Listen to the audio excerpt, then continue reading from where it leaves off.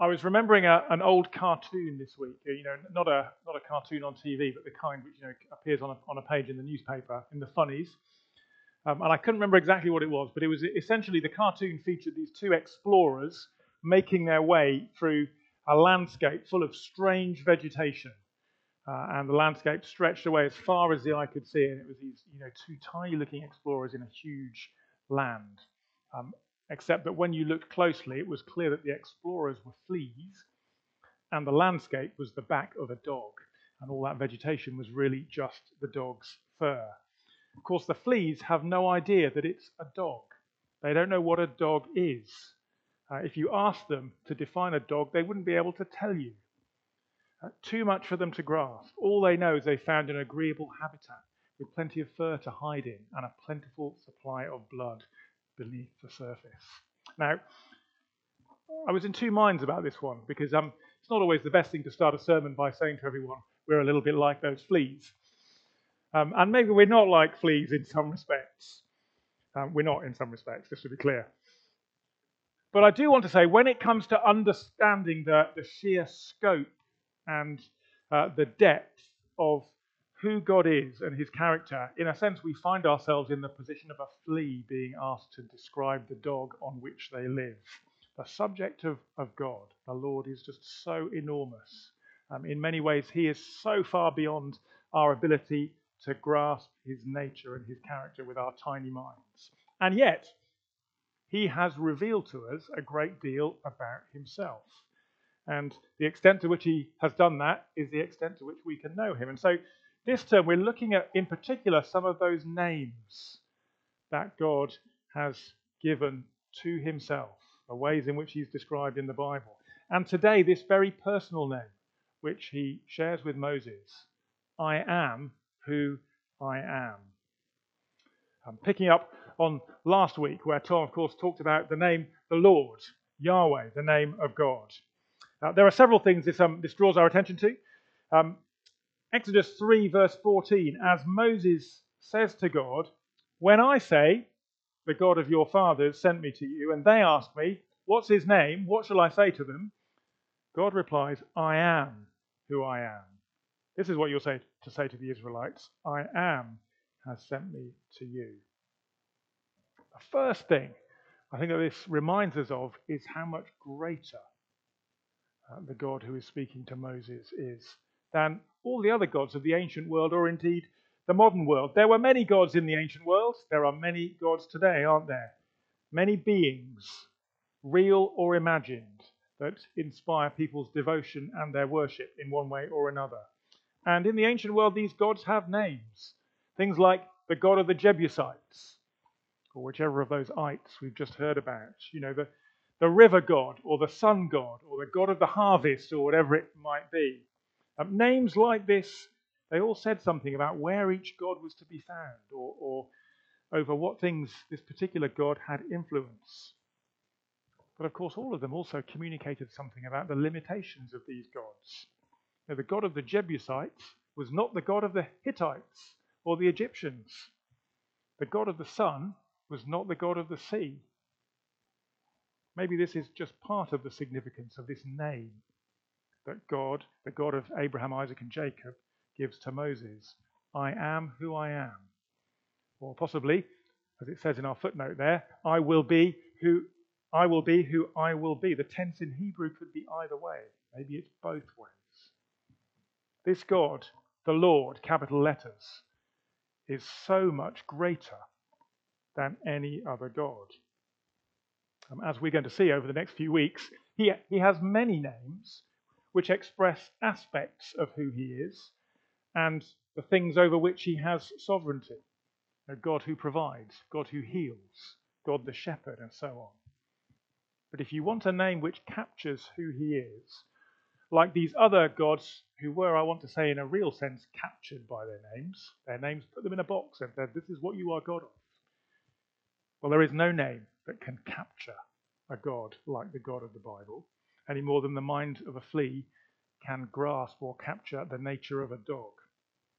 What is his name? I am who I am. I will be what I will be.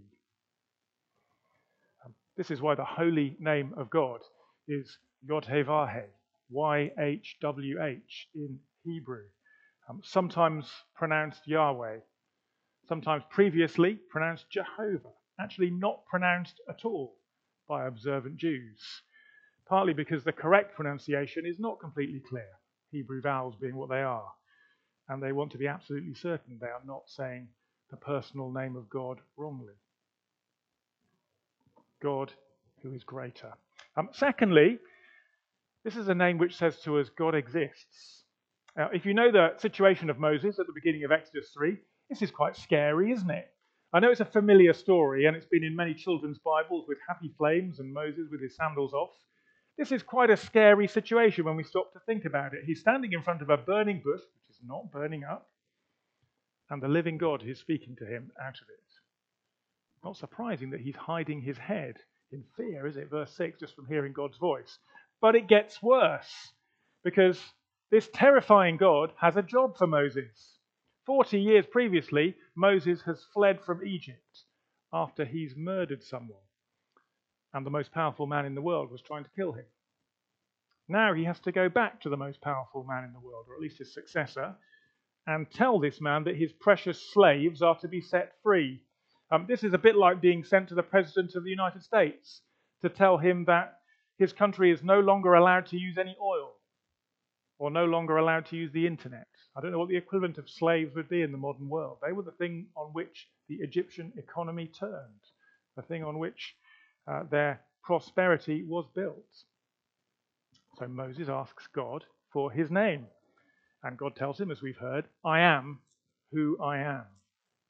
And if you look at the footnote for verse 16, the Hebrew word, which is expressed in English translations, Lord, capital letters, sounds like the Hebrew for I am. It's a name which is used 6,800 times in the Bible. And here in verse 14 and verse 15, the name and the verb are kind of used in parallel, almost a play on words in God's name. And what a name it is. God is. He exists. That's one thing we say from it, isn't it? It's not the only thing by any means. But it's the second thing about those Egyptian gods, those Jebusite gods, all those ancient gods. Not only is their sphere of influence limited to the harvest or the sea or the sky or whatever it might be, actually, they're not real. But the Lord exists. And in the next few chapters of Exodus, he doesn't only claim the name I am, he demonstrates his reality, doesn't he? And I'm sure most of us know the story well. Through all those devastating plagues that will be brought to Egypt, leading to Pharaoh finally having to agree to the demand to free his slaves. So undeniable and unendurable is the reality of the I am. Now, okay, are you feeling underwhelmed yet? Not by the Lord, but by the fact that a vicar standing at the front of church on a Sunday declaring that God exists. That's maybe not that controversial or that surprising. You'd hope not, wouldn't you? Let's not go there. But Pharaoh also soon comes to believe in the Lord, if you read the story. In fact, there are many people, you may know some of them, who don't worship God, but nevertheless, if they were pushed, would say they probably do believe in him. If you read James chapter 2 in the New Testament, he points out that even demons believe in God. So believing that he exists actually isn't enough, is it? Here's an illustration from Andrew Wilson's book, Incomparable. This has kind of been the inspiration for doing this little series, the starting point for it. And he says we need to be oxygen believers in God, not nitrogen believers in God. And what does he mean? Or maybe, I don't know how good you were at school when it came to science, a long time ago for some of us, but maybe you remember that the composition of air is primarily, it's about 79% nitrogen, nearly 80%, and most of the rest is oxygen and a whole bunch of other stuff. Now, if I asked you if you believed in nitrogen, I'm not going to ask for a show of hands, but I imagine that most of us probably do, and we accept that science. But if I then asked you, well, how does it affect your life? What difference does it make to you? Again, without asking you this question, I don't know, but I would guess the answer for most of us would be, well, not very much, really. You believe it's there. You don't particularly want it. You don't give it too much thought, and it doesn't affect your decision making. But oxygen is a different matter, isn't it? Do you believe in oxygen? Again, I'm going to go for 100% yes on that one. But not only that, you're probably well aware that you completely depend on oxygen. If you didn't have any, how long would we give you? 2 minutes, 3 minutes, maybe 5 at the outset. We're all completely dependent on it to breathe, to burn fuel, to create warmth. It makes a difference to our lives. It's why we don't live underwater, whatever Busted may say. Maybe that's a bit niche for a Sunday evening, I don't know. It means that, if we need an inhaler, that's a really important thing because it's enabling us to get oxygen. It makes all kinds of difference to our lives. Here's the thing. Many people are nitrogen believers in God. They're not atheists as such. Not that many people are atheists in my experience. They believe that he is there, even if they're not quite sure who he is. But they don't acknowledge him, and they certainly don't let him influence their lives too much, their decisions. And that's not enough. The Lord, I am who I am. His name declares his reality, but also that he defines reality. His influence is so wide and so great over every aspect of the world, of our lives, that it would be foolish to just ignore him or avoid him. Holy and fearful though he may be to sinners like you and me, as Moses realized. We need to be oxygen believers in God. That's what it means to be a disciple, someone who appreciates how significant the Lord is to every area of life. That's the name that God revealed to Moses. I am who I am. Right at the center of our understanding of his character, God wants us to know that he always was, he always is, and he always will be. So we've seen a little bit so far in Exodus, the God who is I am who I am, so much greater than all those other gods, so great that we can only fathom him to the extent that he reveals himself to us. Not only is he great, he is real. He's the God who exists and who shows himself to be real in the world. Well, thirdly, though, and we need to see this too, he is eternal and he's revealed in Jesus. Now, we're pretty used to the idea of time travel these days, aren't we? We've all seen Doctor Who, Back to the Future probably, Avengers Endgame, whatever it might be. But of course, that is only fiction. The idea that a person from one point in history, that I can go and see what it was like to be at the court of Napoleon, or at the time of cave dwellers or something, is just a fiction. But when Jesus says to the people in John chapter 8, verse 58, before Abraham was born, I am. He's talking about someone who died long ago, isn't he?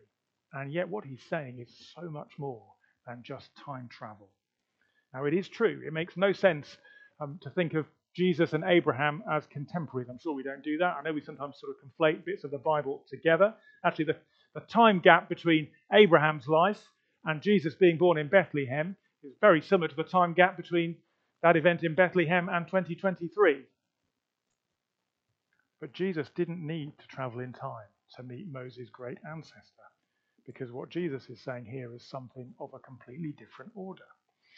All of these Judeans here in John chapter 8, they're getting more and more angry as the passage goes on, aren't they? And they're ready to take whatever Jesus says and try to use it against him. They seem to think that somehow he is claiming to either travel in time or just to be really old. You're not even 50, they say, let alone 2000 in verse 57. But again, what Jesus is saying here goes way beyond that. He's making great claims, isn't he, in this whole section about the Father's work in him and through him. So he can even say in verse 51, whoever obeys my word will never see death. When they accuse him of being a Samaritan, wrong nationality from their point of view, or even of being demon-possessed, Jesus doesn't back down, does he? He goes even further in verses 54 to 56. My Father is the one who glorifies me. I know him and obey his word. And verse 56, your ancestor Abraham rejoiced at the thought of seeing my day. He saw it and was glad. And when Jesus says this, he doesn't mean that Abraham has somehow travelled forward 1800 years in time, or however many years it was, something round about that, to see how God's promises to him would be fulfilled all those years later in Jesus, or even that he merely looked forward to that day. Again, what Jesus is saying is even greater than that. And of course, the climax, we can't really miss it, can we? Especially when we've just read Exodus 3, comes in verse 58, after they've scoffed at him that what he says is ridiculous because he's not even 50. Jesus makes the statement, before Abraham was born, I am. Now, I think that's what they call a mic drop moment. If he had wanted simply to claim that he was very ancient, that he was so ancient he'd even been around before the time of Abraham, he could have said, couldn't he? Before Abraham was born, I was. Jesus doesn't say that. He says, before Abraham was born, I am. And again, having read Exodus 3, we can just pick up some of the echoes and the implications there, can't we? And so can the people who were with Jesus. They knew their Bibles very well. And they pick up stones because they understand that these words are a claim to blasphemy. They would be blasphemous if they weren't true. If Jesus was just very, very old, or even if he'd somehow reappeared hundreds of years after having lived, that would be pretty amazing, actually, wouldn't it? But before Abraham was, I am. Now imagine maybe the back of church over there near Jenny, and there's Andy behind the screen tonight, isn't it? The back of church is 2023, and in the middle of church, somewhere just behind Dick and Maggie, is at the time of Jesus, when he was around, when John chapter 8 took place. So somewhere not too far from me would be the time of Abraham. Jesus isn't claiming that he's visited these different times in history, that he's kind of popped in there and popped back in his TARDIS or whatever it is that the Lord God uses. Much more than that, he transcends them. I am, he says. He is eternal. He is eternal at the time of Abraham.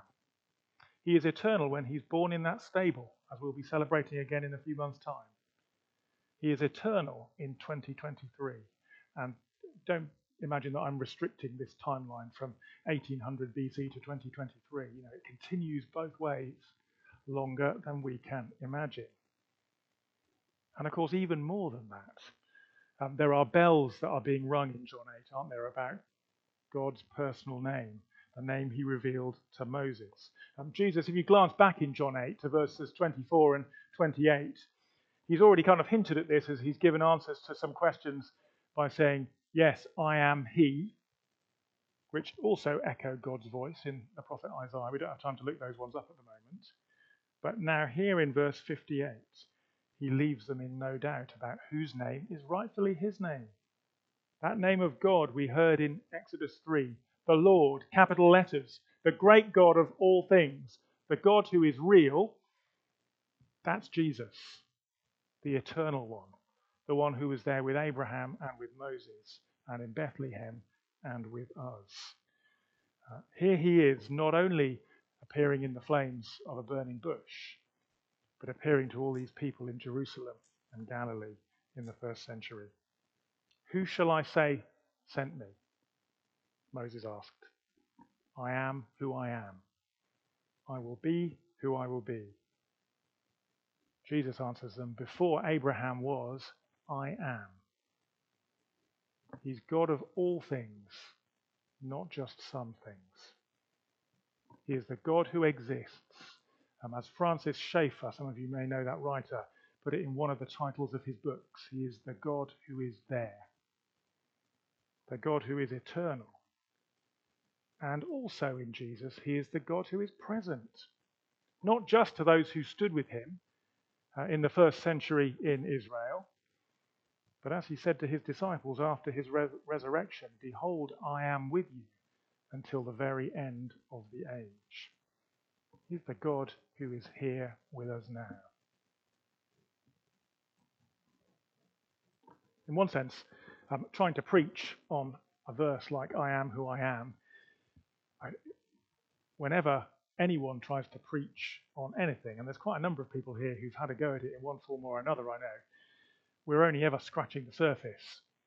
But perhaps more than ever, it feels like I'm a flea standing at the front of church tonight before a God who is enormous and yet wonderful.